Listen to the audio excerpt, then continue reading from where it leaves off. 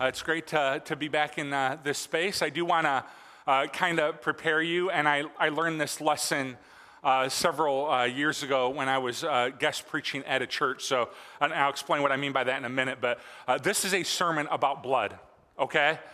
And I just want to be very upfront about that. It's not over the top or anything, but I know from a guest preaching time that I did that some people are very sensitive to the idea of blood.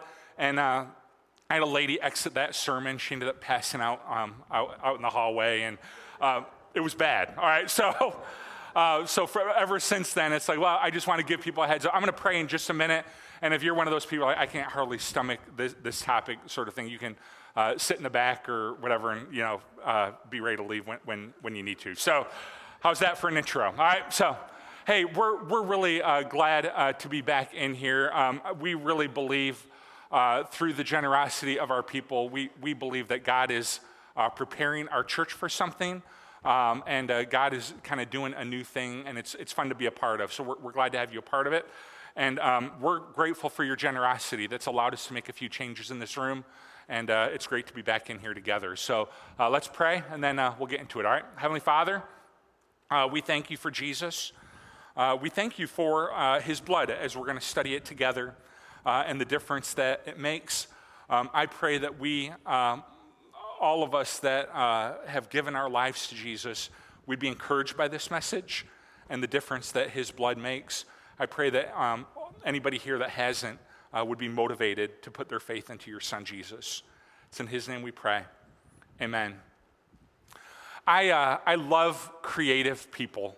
I really, really wish I was more creative than I am. But creative people, they tend to see the world in a really unique way. I remember a good friend of ours, we would go see a movie with him, and he's one of the most creative people I've ever met in my life. And we would leave that movie, and he'd say, man, I really appreciated that movie's commentary on the nature of good versus evil. And we'd be having this conversation, and I'd be honest with you, I feel like an idiot because I thought the movie was about a grandfather's relationship with his grandson. I didn't realize this thing about good and evil was happening underneath the surface. You may have experienced this with a really creative person in a book club, where you get together for book club and you're talking about the book, and some person says, man, I just loved the message that book had, that commentary that book had on the subject of existentialism. And you're thinking, I thought it was about a dog that was lost for 3 years. I had no idea that was going on, right? That's just me. And it really takes off when you're dealing with a creative person when it comes with their own creation. I love people that paint. I'm really fascinated by them because I wish I had that skill. But I love going to art galleries with someone that's showing me their art. Because what happens is they'll show you their art, and then they can show you all the nuances of the painting and why they included certain details that they did. My son Sam is really artistic. As a matter of fact, multiple times a week, we'll be watching something on TV, and he says, pause it, Dad, pause it. And I'll say, all right, we'll pause it. What's going on? He said, I need to draw what I've just seen. And he'll go and he'll make a drawing about it, and then he kind of walks us through why he drew it the way he drew it. And that's just creative, artistic people.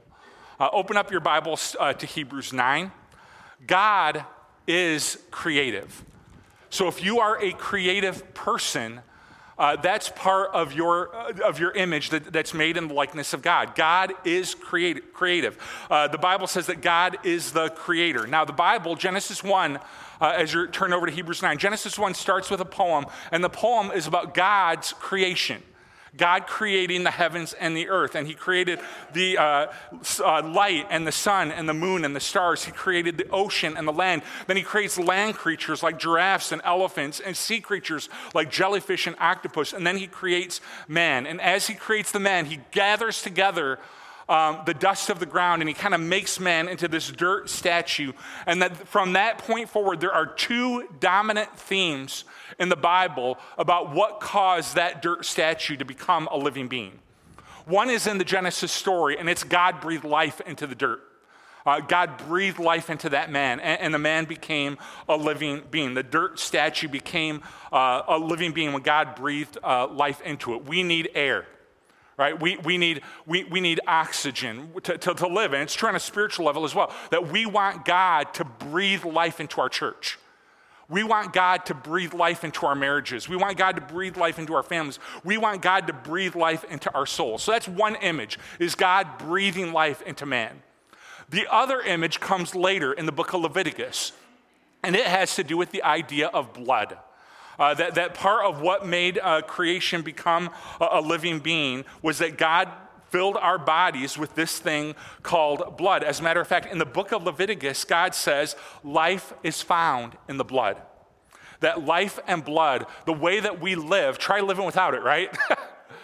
Right? Life and blood are interconnected in the Creator's mind. This is why some of us get really, really queasy around blood. All right? I don't get queasy, that queasy around it. I don't know about you, but I don't. But I'll tell you, I remember back in college, during a basketball practice, I had a class ring nearly rip this finger in half, all right, through an accident with my class ring. And there was a lot of blood. And I'll tell you, in my mind, I was looking at it going, this is not a big deal. Just get to the hospital. Now, it didn't help when I get to the hospital and the nurse looks at it and she's like, oh my, right? That's not the reaction you want. But I'm looking at it going, this is not a big deal, just get to the hospital. But my brain, that's my brain. The soul part of me is saying, that's a lot of blood, you're gonna die. Right? So there is this association with us with life and blood. So let me kind of play this out in a spiritual level. We've done it with breath, that God wants to breathe life into things to give them life. The Bible says, all have sinned and fall short of the glory of God. That every single one of us, if you come in here and you feel like, man, I'm a sinner, me too. All of us are. All have sinned and fall short of the glory of God. We've all failed to live up to God's commandments. The Bible also says that the wages of sin, so all have sinned, and the wages of sin is death.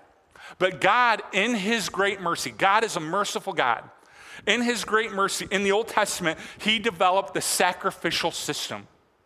And the sacrificial system is based on the idea of substitutionary atonement. So you can see the root word of substitute in there, that God would allow that all of sin and fall short of the glory of God, the wages of sin is death. God would allow that death or that blood to come from something else, so people could find life with God. This is God in his mercy. So the Old Testament, when you read the Old Testament, it's bloody. The Old Testament is bloody. There are sacrifices and sacrifices for different types of sin because life is found in the blood and the wages of sin is death. God requires blood, but God does not require his people to pay the price. He allows a bull or a goat or a lamb to die in its place. This is the story of the Old Testament until Jesus goes to the cross. And on the cross, Jesus offers his blood as a substitute for ours. And the writer of Hebrews is going to go on to show us what this blood accomplishes and why it's better. So let's read Hebrews 9, starting in verse 11. We're going to read through 22. But when Christ came as a high priest of the good things that are now already here, he went through the greater and more perfect tabernacle that is not made with human hands, that is to say, is not part of creation. He did not enter by the means of the blood of goats and calves, but he entered the most holy place once for all by his own blood, thus obtaining eternal redemption. The blood of goats and bulls and the ashes of a heifer sprinkled on those who are ceremonially unclean sanctify them so they are outwardly clean. How much more then will the blood of Christ, who through the eternal Spirit offered himself unblemished to God, cleanse our consciences from acts that lead to death so that we may serve a living God? For this reason, Christ is the mediator of the new covenant, and those who are called may receive the promised eternal inheritance now that he has died as a ransom and set them free from the sins committed under the first covenant. In the case of a will, it is necessary to prove the death of the one who made it, because a will is in force only when somebody has died. It never takes place while the one who made it is living. This is why even the first covenant was not put into effect without blood. When Moses had proclaimed every command of the law to the people, he took the blood of calves, together with water, scarlet wool, and branches of hyssop, and sprinkled the scroll on all the people. He said, "This is the blood of the covenant which God has commanded you to keep." In the same way, he sprinkled with the blood both the tabernacle and everything used in its ceremonies. In the same way, In fact, the law requires that nearly everything be cleansed with blood, because without the shedding of blood, there is no forgiveness. So I'm going to be like a real preacher today, and we're going to work through some points, all right? I don't usually kind of work, I like to make a point, but I don't usually work through one point after another. We're going to do that today because of how this text is laid out. But I want to show you what the blood of Jesus accomplishes for you and for me, and why it's so important. So here's point number one. The blood of Jesus results in eternal redemption. All right, you probably saw that in the text. The blood of Jesus results in eternal redemption. So my son likes Chuck E. Cheese. All right, your kids or grandkids may like it too. We have a family tradition that we go to Chuck E. Cheese the Friday after Thanksgiving. That's one of our Thanksgiving traditions. So one November, we were going there, and the previous January or February, we had gone to Walt Disney World. All right, and so we're at Chuck E. Cheese, and my son says, Chuck E. Cheese is the greatest place on earth. I'm thinking I could have saved myself $3,000 and just brought him Chuck E. Cheese for a day. So you know how Chuck E. Cheese works is that your kids go, they play games, they earn tickets, and then at the end of the playtime, they take their tickets to a counter and they redeem those tickets for a prize that will break before you leave the parking lot, all right? That's how Chuck E. Cheese works, all right? So I love how the writer of Hebrews puts what happened at the cross. He said, when Jesus died, he went into the most holy place, and not the most holy place built by human hands, not the tabernacle or the temple, but he went into the actual most holy place kept in heaven. He went into the presence of God, and he didn't enter the presence of God in that moment by the blood of goats and calves. He didn't do that. He entered by his own blood. He entered by his own death. And when Jesus entered the presence of God by his own blood and by his own death, you know what that many tickets bought? Right? You know what that many tickets bought? That's a lot of tickets. You know what that bought? Eternal redemption for his people. The wages of sin is death. We covered that earlier. But the verse actually goes on. The wages of sin is death, but the gift of God is eternal life found in Christ Jesus. He entered into the presence of God by his blood, and he paid the penalty. All have sinned and fall short of the glory of God. The wages of sin is death. And Jesus, in his great mercy, offered his blood as a substitute for ours so that we could experience life now and forever. Right? So the blood of bull and goats results in outward cleanliness. Here's the next point. The blood of Jesus cleanses our conscience. All right, so one of the things that happened in the Old Testament was law became religion. All right, the law became religion, and it became habit. It became rote ritual. So the people of Israel would go through cleansings and sacrifices and washings, and it just became ritualistic. It just became rote. It just became something that they would do. And so God would keep his end of it. He would forgive their sins. But what was happening in the Old Testament is they were going through rote ritual, but their hearts and their minds were not any different. And we want to guard against this even in the New Testament. I don't know about you. I grew up, my parents came to Christ the year I was born, and we went to church every time it was available. All right? We went Sunday morning, Sunday night, Wednesday night. If the custodian was cleaning the building, we took up our row and watched, all right? We were in church whenever it was open. And I look back on that, and sometimes that did become kind of rote ritual for me. It's just something that we do. And listen, sometimes just doing something because you should, doing something as a discipline is okay. But we want to make sure, especially in this New Testament era that we live in, that we understand that this is a relationship with God that we have access to. This isn't just rote ritual. This isn't just something we do. We are relating to God who wants to change us from the inside out. And I love how the writer of Hebrews says this. He said, Jesus offered himself as a sacrifice to cleanse our consciences from acts that lead to death so that we may serve the living God. So he said, okay, so he's cleansing our conscience. So God doesn't want me to feel bad about myself. Well, that's certainly one application, although that's actually not specifically what this verse is teaching. As a matter of fact, the Bible would say that as we enter into sin, feeling bad about that is what drives us to Jesus. It's actually a really interesting Greek word that is used here. It describes this internal soul part of us that distinguishes between right and wrong. So part of what the blood of Jesus does for you and for me is, yes, it forgives our sins, but the blood of Jesus also begins to cleanse this internal part of us that is determining what is right and wrong. He begins to change our heart. He begins to change our mind so that we do not choose, the scripture says, acts that lead to death or acts that lead to harm. Instead, we begin to choose acts that serve the living God. And so Jesus isn't just offering us forgiveness. He's changing us through his blood so that we can serve God wholeheartedly. He's changing us from the inside out. And we say this around here all the time. You don't just want to be forgiven. I don't just want to be forgiven. We want to be changed, right? We don't just want to be forgiven of our anger. Although we want to be forgiven of our anger, we don't just want that. We want to be delivered from our anger. Right? We don't just want to be forgiven of our lust. We want to be delivered from it. We don't want to be just forgiven of our selfishness and our greed. We want to be delivered from it. And so this scripture says that one of the things the blood of Jesus did from the cross, and ultimately through his Holy Spirit that Scott mentioned during the time of offering, is he begins to cleanse the inside of us so that we don't choose these acts that lead to nowhere good. Instead, we choose acts that serve the living God. All right?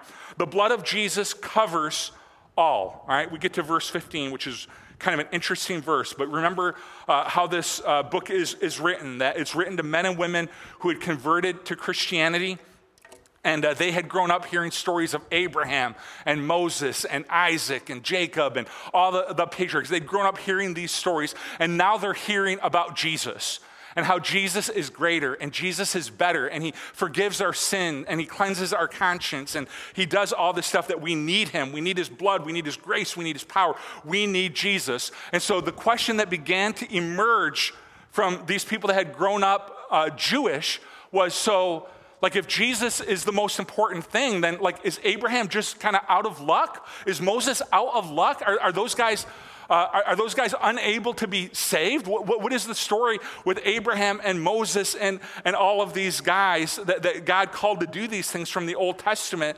And what this scripture teaches is really interesting, that Abraham received what he received at the time that he received it. And he responded in faith. And there's an interesting kind of thing that is said about Abraham. It says Abraham, when he responded in faith to the things God asked him to do, Abraham believed God and it was credited to him as righteousness. And so what this text is teaching is that the grace of our Savior Jesus, the blood of our Savior Jesus, goes all the way back and responds to Abraham's moment of faith and gives grace to Abraham. So he's saying Jesus is saving not just people in the New Testament. Jesus is going all the way back and saving people in the Old Testament as well. His sacrifice is reaching back and it's saving Abraham. It's saving Moses. It's saving the patriarchs. It's saving all of those people. So the blood of Jesus, it covers all. And you can imagine how these people that grew up Jewish, we maybe don't think this way, but these people that grew up Jewish, they had concerns about this. Like, what happened to Abraham? All right, if Jesus saves us, if Jesus is so important, Abraham, Moses, Isaac, all these guys just know through faith, the blood of Jesus goes back. And I think that's just super cool when it comes to the grace of our Lord, that it can go all the way back to the Old Testament and save those who responded in faith. And I think this would apply. You know, you always get the question as a pastor and minister about like, what about the guy that's in the far out tribe in Africa or some third world nation or whatever, and they've never heard the name of Jesus? I think this scripture would apply to them as well. That Romans says that you can look up to the stars in the sky and you can come to the conclusion that there's something more, right? And so although they haven't heard the name of Jesus, they can respond in faith, and the blood of Jesus covers them through faith.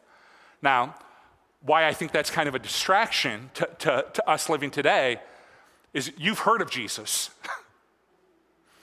Right? We like to talk about the guy that never has, but you have, I have. And so we are called and implored in the scriptures to respond in faith to Jesus, to put our faith into him so that we can find this life and life to the full. So the blood of Jesus comes and it fulfills promises, all right? This is really interesting, I think, that I want you to know that in his covenant, when Jesus came and offered the new covenant, there's the old covenant and the new covenant. When Jesus came and offered the new covenant, it came along with the covenant, came promises to those who come to him in faith. So the writer of Hebrews tells us, think about this as a will in verse 16, all right? A will is a promise or a covenant that someone makes to their heirs after they've died. All right, that's what a will is. A will is a covenant or a promise that you're making to your heirs after you've left this earth. You may have a will. I have a will, and I'll tell you, I've got some friends up in Michigan that they have a family member that had a huge estate, over $1 million, and he decided to not make promises in a will. And the only people that have been the beneficiaries of that situation have been the lawyers, right? They've been fighting about it for 3.5 years. The family has. So you want to make these promises in the form of a will to your about your estate and to your heirs. So, in order to initiate those promises, this is the hard part of a will. In order to initiate those promises to your heirs, somebody has to die, right?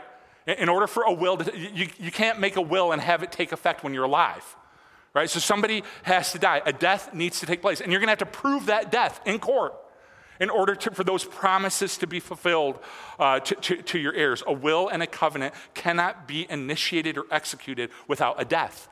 And so the way this played out in the Old Testament is God made lots of promises to the people of Israel. Lots and lots of promises in his covenant. And goats and lambs and even birds shed their blood.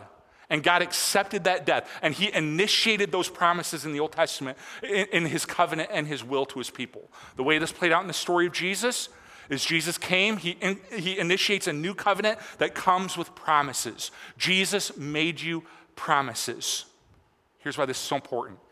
Upon his death, his will and testament took hold. And now, because of his death, the writer of Hebrews says, you now have access to receive all those promises. It's kind of cool, right? In order for a will to be received, a death has to take place. And so this is why the cross of Jesus is so important and why we don't just want to move on to the resurrection, that upon his death, and then subsequent resurrection, but upon his death, his will was initiated. His promises were initiated so that his followers could receive the promises that he made. And so because of his death and because of his resurrection, you and I are fully free. We are fully free to receive every promise of our Lord and Savior, Jesus Christ. So can I spend just a few minutes and tell you a few of them? All right? I don't have time to tell you all of them because he made a lot of promises, but here's a few of them. John 8:31. Jesus said to the Jews who believed in him, if you abide in my word, you are truly my disciples, and you will know the truth, and the truth will set you free. This is the promise of freedom, that when you believe and place your faith in the truth, which is Jesus, we experience freedom from shame and guilt and regret and sin, that those chains are taken away, and we walk in grace and mercy. John 10:9-10, I am the door. If anyone enters by me, he will be saved and will go out and find pasture. The thief comes to only steal and kill and destroy. I have come that they may have life and have it abundantly. This is the promise of life. And I think it's important that we embrace this today, that when Jesus commands, when Jesus orders, when Jesus leads us in that way, Jesus is leading us to life. And so when we express our faith in him, we can know that he is leading us to life. He is leading us to life in the full. Truly, truly, or some of you in your King James, verily, verily, I say to you, whoever believes in me will also do the works that I do, and greater works than these will he do, because I am going to the Father. Whatever you ask in my name, this I will do, so that the Father may be glorified by the Son. If you ask anything in my name, I will do it. This is the promise of answered prayer, that when we ask in his name and we are aligned with his mission and purpose, he answers our prayers. And it may not always be in our timing, it's often not. It may not always be in our way, it's often not, but he answers our prayers. Jesus promises to do that. These things I have spoken to you, that my joy may be in you, and that you may find joy to the full. This is the promise of joy, that we need this more now than ever. Our culture needs joy. We are so anxious and scared and angry, and we need to turn to our Savior Jesus and through his death, through his blood, receive his joy. I am the vine and you are the branches. Whoever abides in me and I in him bears much fruit. Apart from me, you can do nothing. This is the promise of fruit, that through the Holy Spirit, Jesus wants to change us from the inside out. The fruit of the Spirit is love, joy, peace, patience, kindness, goodness, faithfulness, gentleness, and self-control. And so this fruit is coming to us through Jesus and by the Spirit. When that happens, our lives begin to change so that we can find our mission and amazing things begin to happen. Revelation, behold, I am coming to you soon, bringing my recompense with me, to repay everyone for what he has done. I am the Alpha and the Omega, the first and the last, the beginning and the end. And then later in Revelation, he who testifies to these things says, surely I am coming soon. Amen. Come, Lord Jesus, come. This is the promise of return. That someday Jesus will return, and he's not coming as a baby. All right? He's not. He's coming with fire in his eyes and a sword in his mouth, and he's going to come and rescue those who have expressed their faith in him and take them to a place of no more death or mourning or crying or pain. This is the will and testament, not the last will and testament, all right? Make sure to keep that word out. This is the will and testament of Jesus. This is his will. His promises are his will. This is his covenant. This is what it's based on. A promise of life and joy and hope and mission and fruit. And it is a will that took hold upon his death and later his resurrection. So that because of the death of Jesus, you are free to experience every promise in Christ. I am preaching better than you're responding. Because this is super cool, okay? It's super cool that this is we like to talk about the resurrection. Easter's right around the corner. But this is what the death of Jesus accomplished. This is what his blood accomplishes, is that it allows us to receive his promises. All right, now we're going to close with this. The blood of Jesus is better than the blood of goats and calves. And we're going to finish out the text in verse 23. We'll read this right now. It says, it was necessary then for the copies of the heavenly things to be purified with these sacrifices, but the heavenly things with better sacrifices than these. For Christ did not enter a sanctuary made with human hands that was only a copy of the true one. He entered heaven itself, now to appear for us in God's presence. Nor did he enter heaven to offer himself again and again, the way the high priest enters the most holy place every year with blood that is not his own. Otherwise, Christ would have to suffer many times since the creation of the world. He's appeared once for all at the culmination of the ages to do away with sin by the sacrifice of himself. Just as people are destined to die once and afterwards they face the judgment, so Christ was sacrificed once to take away the sins of the many. And he will appear a second time, and he's not coming to bear sin, all right? He's coming a second time not to bear sin, but to bring salvation to those who are waiting for him. So he says, if blood was required to bring about the old covenant and all the Old Testament promises, if blood was required from goats and calves and birds, think about the blood required to bring about the new covenant with these new and better promises. This again is why the cross is so important, why the shedding of Jesus' blood is so important, because he was fulfilling something old and bringing about something new, something better. And here's the truth of it. It required better blood. These new promises, the ones I've shared with you and more, required different and better blood. What it required was the perfect, holy, righteous blood of the Son of God. And he clears up an understanding here that a lot of Old Testament minds would have had, an understanding of the high priest entering the most holy place again and again and again. Every single year, Scott walked you through this in his message 4 weeks ago, which was really, really great. But the high priest would enter again and again and again to make sacrifice for sin. And people were asking, if you grew up Jewish, is this how it works? That Jesus suffers again and again and again for sin? He enters the most holy place again and again and again for sin? And he says, no. He entered the Holy of Holies. He entered God's presence, and he made a sacrifice for sin one time. Once. He did it once. And he did that to do away with sin for those who have put their faith in him.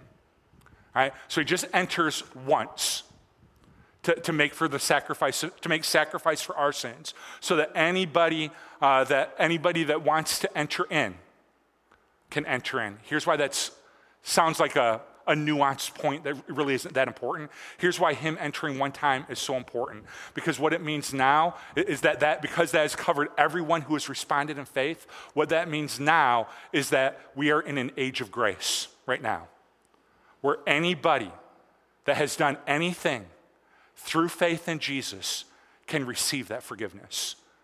Right? If he just entered once, 2,000 years ago, and he had to enter again and again and again, and he didn't do that, that would mean only people that had expressed their faith in Jesus at the time could be saved. And the writer of Hebrews wants to make sure that it's clear that that's not what happened. That he entered once, but he entered once for everybody. So that anybody from all of human history that responds in faith to Jesus, anybody can enter into the presence of God by having their sins forgiven. Because the wages of sin is death, and Jesus has offered himself for you so that you can receive his grace and his new life and his hope. And this is for anyone who wants it. Anybody who needs grace, it's for you. Anyone who needs hope, it is for you. Anyone who needs new life, it is for you. You are invited in from Jesus. And it is a wonderful time to live right now. But listen, and I have to cover this because the writer of Hebrews covers it. Someday this age of grace will end, and Jesus will return. And notice that when he comes back, he's no longer bearing sin. Right? That's not his job is not to bear sin. When he returns, he's returning to take those who've expressed their faith with him to eternity. And so right now we are in this wonderful age, and this is the mission of the church. We are in this wonderful age called the age of grace, where anyone who has done anything can come and receive grace from Jesus. And that's why he went to the cross. That's why he offered his blood, so that you could receive all of his promises and all of his salvation and all of his grace. You're in an age right now where you can respond to him.